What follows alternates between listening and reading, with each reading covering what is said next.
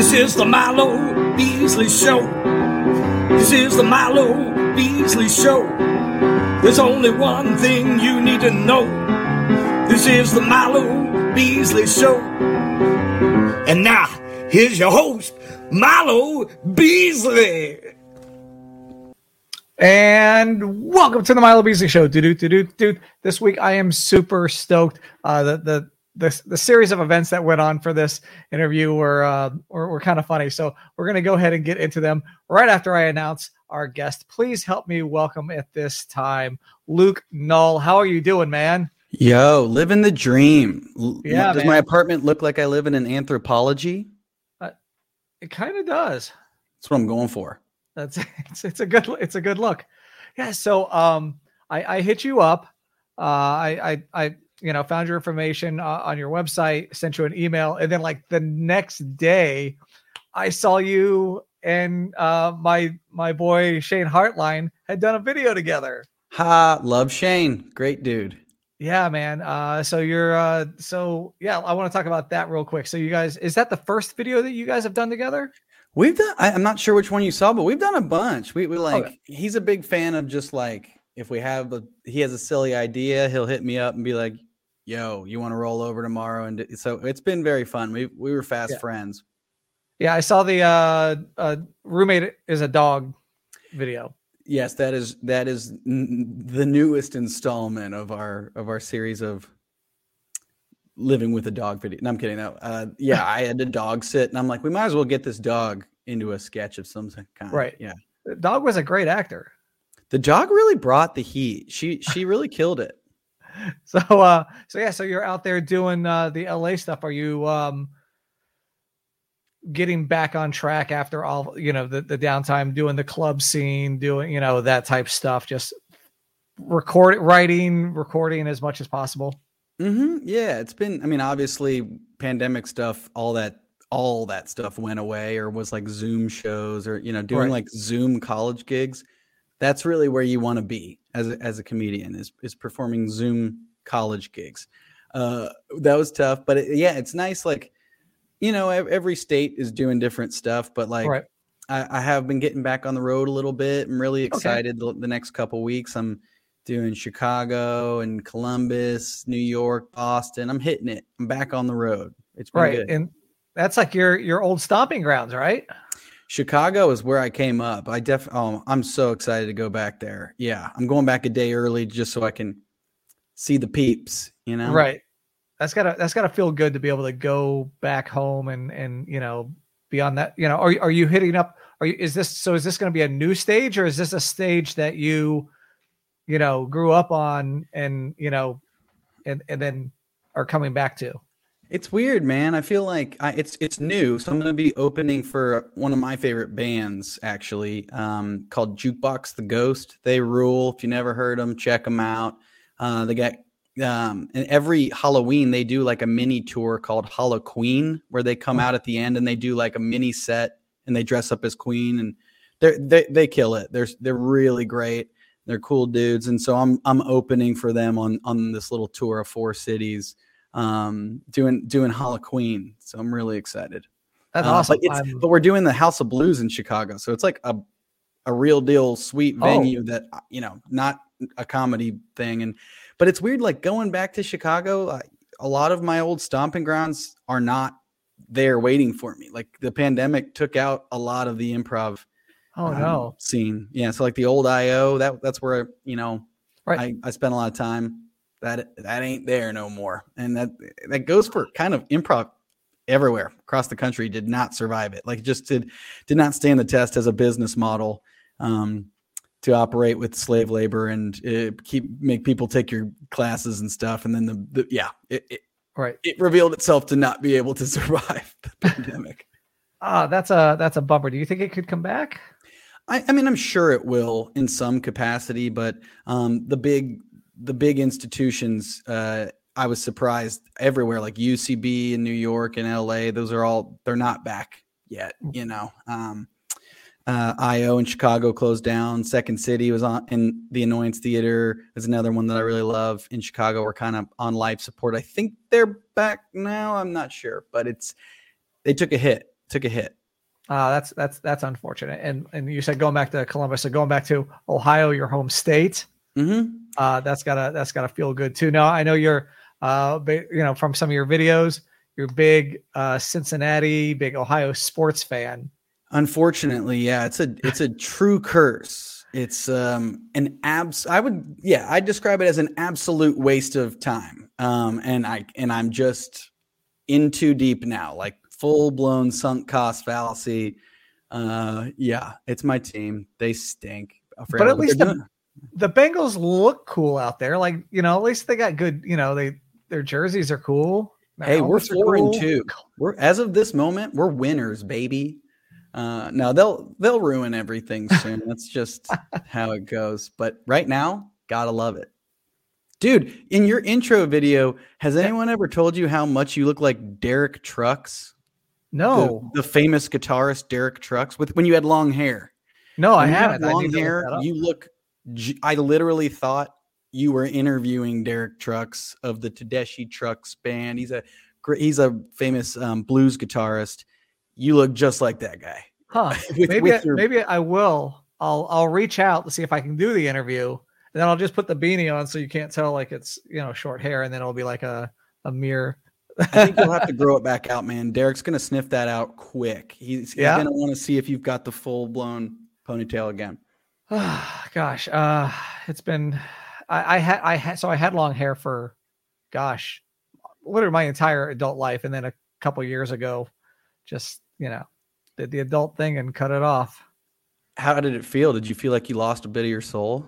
A little bit, a little bit of the identity. Sure. People are like, oh, where's your hair? Oh, that's all you. Okay, that The long hair's a vibe, though, dude. I'm into it. But Yeah, I'm into the short. Not that I'm against the short. And then speaking of sports, I know you're an Ohio guy, but Cincinnati, University of Cincinnati, number 2 in the nation right now. Are you, even though it's not your school, are you still rooting for them a little bit? Oh, definitely passively root for Cincinnati sports, even the ones that I don't follow, because I didn't go to UC, so they're not like my team, but I can definitely be happy for them. I'm glad they're getting some love, but I was robbed on the University of Cincinnati campus, home invasion style, so they'll always be near and dear to my heart. Well, that's bringing up bad memories here. Holy, hey, all right, it's a good memory now. It's a good memory now. I was not hurt. Oh, yeah. So it's on. Yeah, I tell that story on my comedy album. I have a live stand-up album, and it's like, when you hear the story, you're like, that's very messed up. But looking back on it, if I had to choose to be robbed again, I'd choose those same guys. They seem like pretty good dudes. Well, I mean, if you're going to do it again, you might as well go with the folks that you know. Exactly. Now bringing it back to, hometown and stuff like that. When did you get into comedy? When did you get into playing the guitar? And which of those two came first? Like, I feel like in high school, I was buddies with a lot of friends who like were in bands and stuff. And so I was always kind of on the outside looking in with that. Like I was always like I learned guitar to be like ready to go in case anybody needed like a bass player or a guitar, like, you know what I mean? Like, right. So, but I was never really in a band. I had friends that were, but I was never the guy in the band, but I was like, just ask me, I'm ready to go. Yet I'm also too timid to start my own. And then I was a theater kid, and so I would like bust out the guitar backstage, and I started, when I was young, was just making people laugh, making up songs and stuff. And then college, I started doing, improv and sketch and stand up. That's where the bug kind of bit me. And, after I did stand up a few times, after college, I moved to Chicago to kind of go after it, because Chicago's where you go for improv and sketch. It's kind of, that's the name of the game there. Right.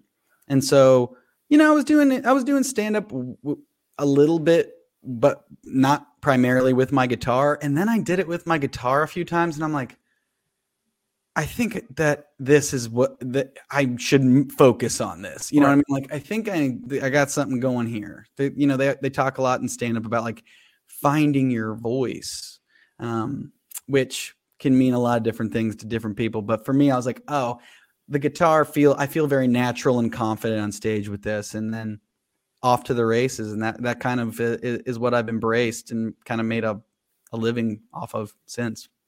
Now, do you have to, when you're, booking gigs, is that something you have to avoid, like booking, or either opening for somebody else with a guitar?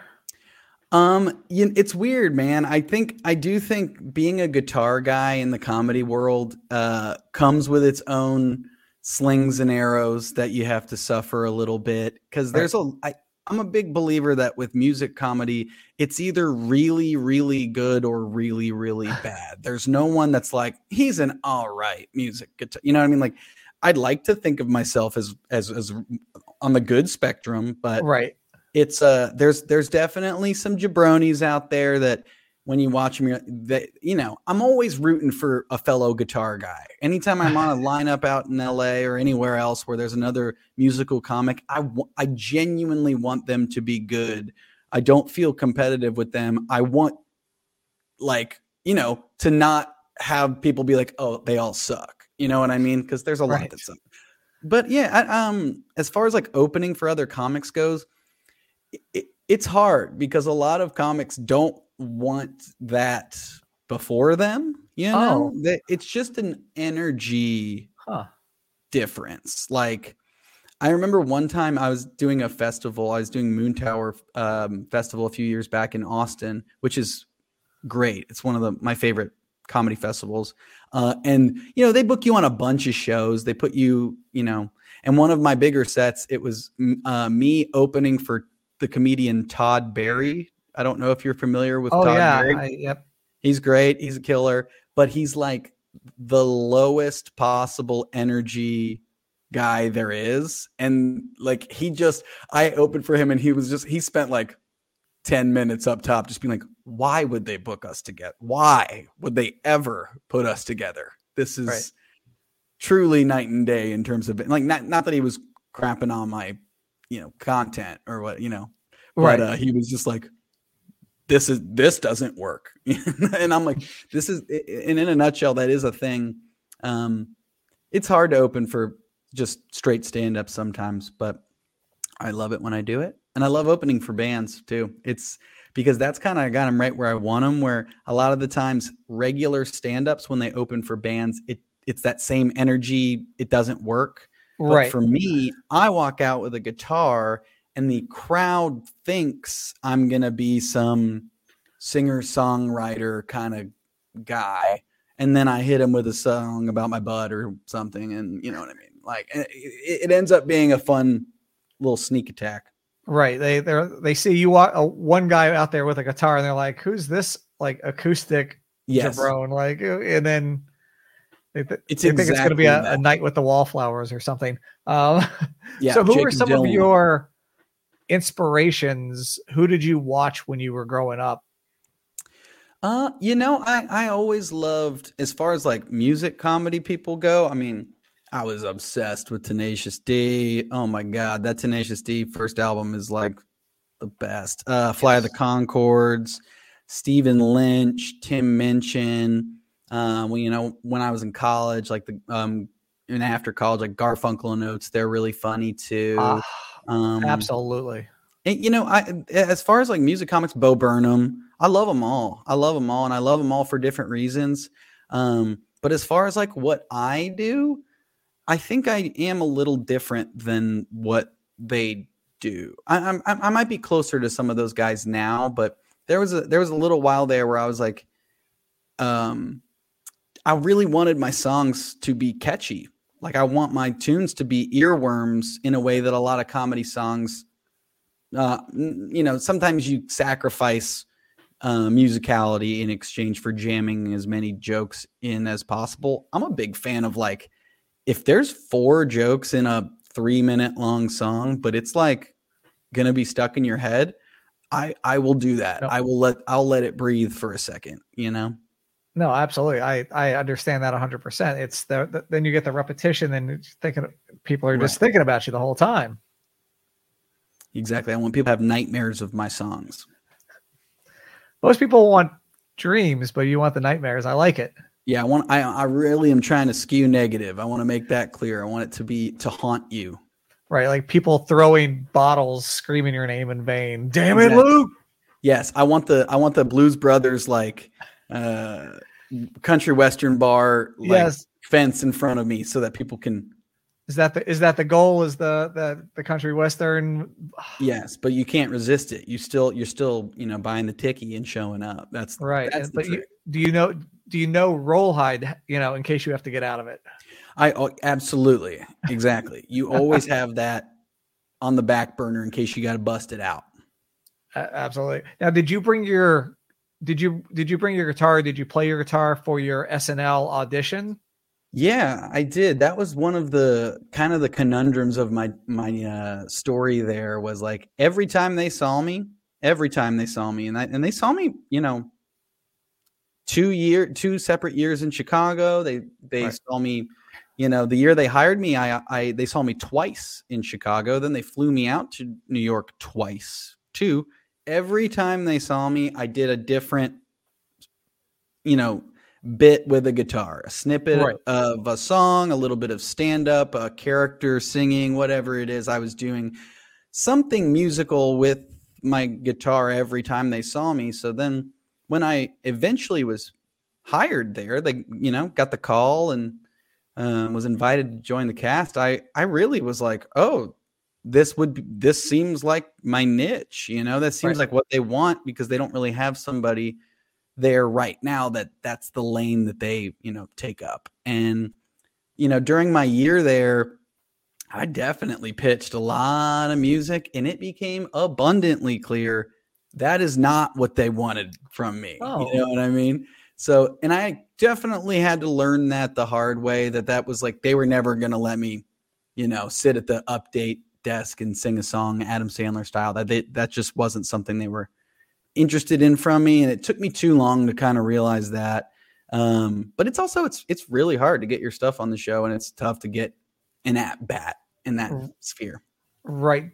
Did you feel like you maybe didn't bug them enough, or did you maybe bug them too much? Like, do you?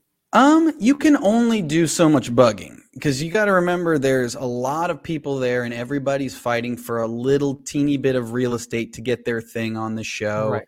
And, part of what's tough, there's a lot. I mean, I could talk your ear off for an hour just going through the hoops you have to jump through to get your thing on Saturday Night Live. But one of the steps in it is that it has to survive a table read, that's going to be pretty hostile, because everyone else wants their thing to do better and be funnier and be on the show instead. And so you get a little bit of the comedy nerd arms crossed, like, what the heck is this stuff, kind of feeling. But what stinks is with a song, you can read ahead. Like, my joke is going to be burned before you get to, like, I'm slower than your eyes are going to be reading the page, when sometimes in a sketch, it hits you as you're reading it, because it's being read out loud in real time.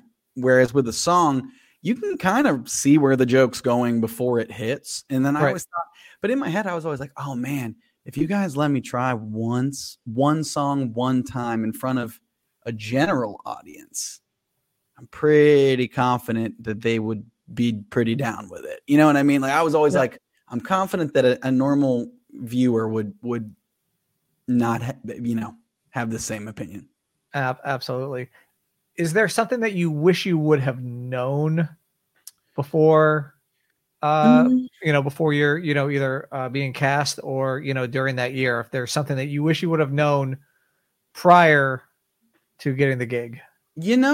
I say this, a few years out, because I'm at the point now where I'm so thankful for the year I got to be there. And they stomp my ass out like I'm sorry, I don't know if I'm allowed to curse on your show. Oh yeah, it's the internet. Yeah, they stomped me out like a cigarette a little bit. I was very, very green, very Midwestern polite, and that is not that personality type doesn't survive very long over there. But the thing that I learned, because I really genuinely believe I would not have really been able to change my fate. I think just the timing of everything, they didn't necessarily need another, nondescript white guy to join the show the year I joined. I was the low man on the totem pole. I knew that.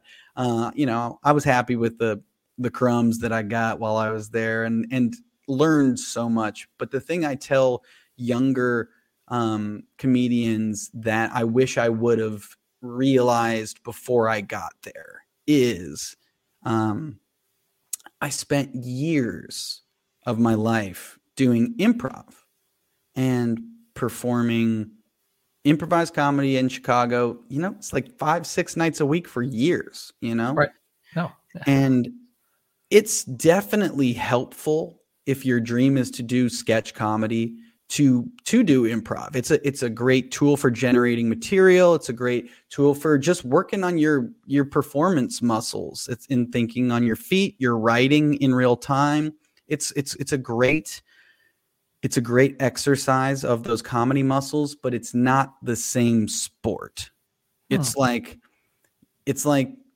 for years you're a soccer player and then you get the big dream job. You get drafted into the NFL where it's like, okay, being a soccer player, it's nice to be fast and to pivot and have these leg muscles, but This is not the same sport. I tell younger comedians who want to do sketch comedy, like if your dream is to do SNL or something like that, start writing yesterday, even if it's crap, even if you hate everything you write. It's so much nicer. Like, I got hired the same year as Heidi Gardner and Chris Redd. Love them both. And I remembered Heidi came out of the Groundlings in Los Angeles, which is sketch comedy, mostly.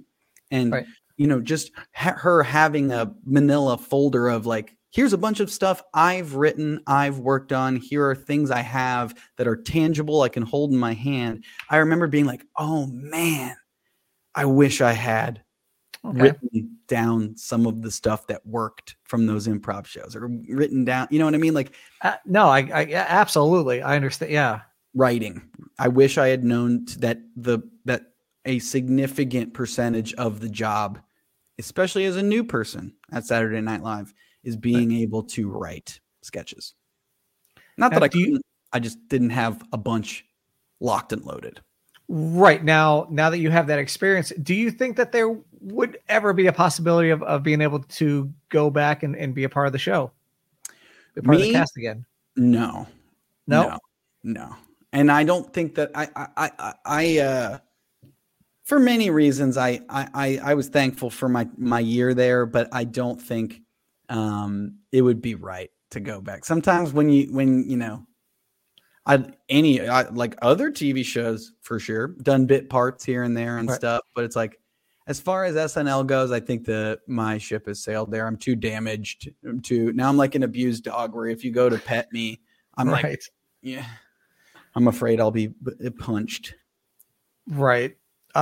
When people find out that you've been on SNL, are they just instantly like, hey, be funny? Like, just typically the standard question that I get, because I'm aware I'm going to have to answer questions about Saturday Night Live probably till I die, or until I do something more consequential than that, which death probably more likely. But the thing I get asked the most is always like, what's fill in the blank person like? Like, what's Pete like? Is Keenan cool? It's usually like, less about like thoughtful questions like you're asking, and more just periphery, is this friendly? Who's the biggest asshole kind of stuff, It's Tom Wilson's question song. Exactly. That's, speaking of guitar comics, he's I guess you can call him a guitar comic now, kind of as an actor, but I dig. As you can see, I'm a huge Back to the Future fan, so I love me some Tom Wilson. So Come on. Before we get to the next thing, I want to jump into a little segment that I call the Milo Beasley Show Frequently Asked Questions. These are going to be the same 5 questions that I ask to all my guests. There's no wrong answers. I guess there's right answers, I suppose, but there's no wrong answers. It's got a graphic, so you know it's good. So first thing that comes to your mind, question number 1. Who was your first celebrity crush? I think the earliest time I remember being like, she is very hot was Daphne from Scooby-Doo. Animated Daphne. That didn't translate into like a love of hentai or anything, but I just remember being like not even being in kindergarten and being like, redheads, I think. Is it? I think that might be something I like.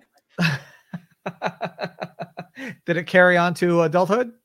I'll tell you what, I got over pretty quickly that she was a cartoon hand drawn in the 70s.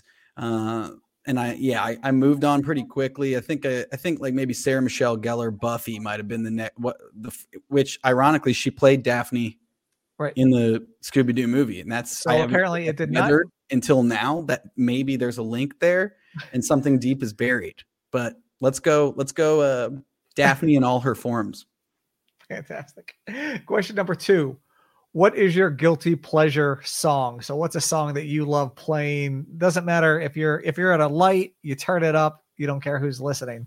Milo, I disagree with the framing of the question. I don't think that if you like a song, you should ever be guilty about it. There was definitely a period of time in my life where I would be ashamed about liking certain songs, but it's like, nah, if you like it, sing it loud and proud.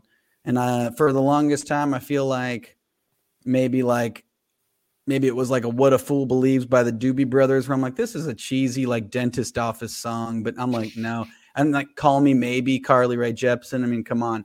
There's certain things you just gotta quit being a cool guy and just accept you like this song and it's good. Too many songs by Dua Lipa. I'm just like, yeah, I like it. Good answer. All right. This is if you had to. If your life depended on it, would you rather fight one giant duck or 100 duck-sized horses? Classic Reddit question, right? Classic Reddit AMA. Yep. And I think, and I've put a lot of thought into it, same way that the hot dog is a hot dog a sandwich type Reddit question. I think you got to go 100 tiny horses, even though it's kind of like a Compies from Jurassic Park 2 type situation that could develop, where I think that the death would be more prolonged and painful if you were to die from 100 tiny horses. It would be slower and they would, take you out. Whereas a giant duck, you might just be head bitten off right away, done. I think you stand a better chance against tiny horses. I might have to agree. I go back and forth on it. Like 100 of anything is tough. And it also bears asking the question, how tiny are we talking? Are we talking knee high? Are we talking like 6 inches tall? Or because like 100 6-inch tall things, let me at them, no problem. Maybe about a foot tall. I mean, like G.I. Joe sized horses. Oh, I mean, you could take out those. I think G.I. Joe sized horses. I mean, that's a lot. 100 is a lot all coming at you at once. You don't stand a good chance either way. Unless if the duck is like a 2-story building or something, it'll kill you.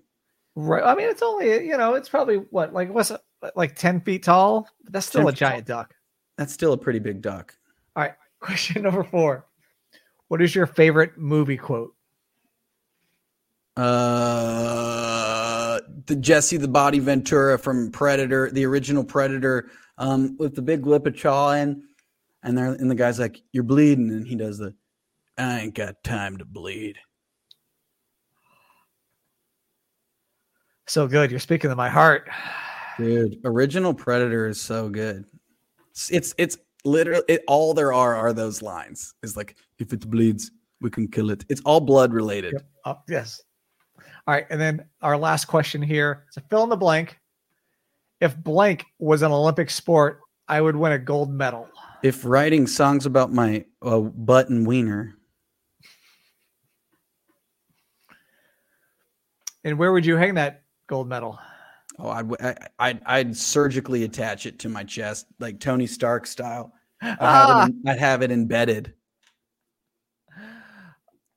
Man, these are some answers that I've never heard anybody say before. So I'm really, really, really digging these. Hey, frequently asked questions, but rarely given answers.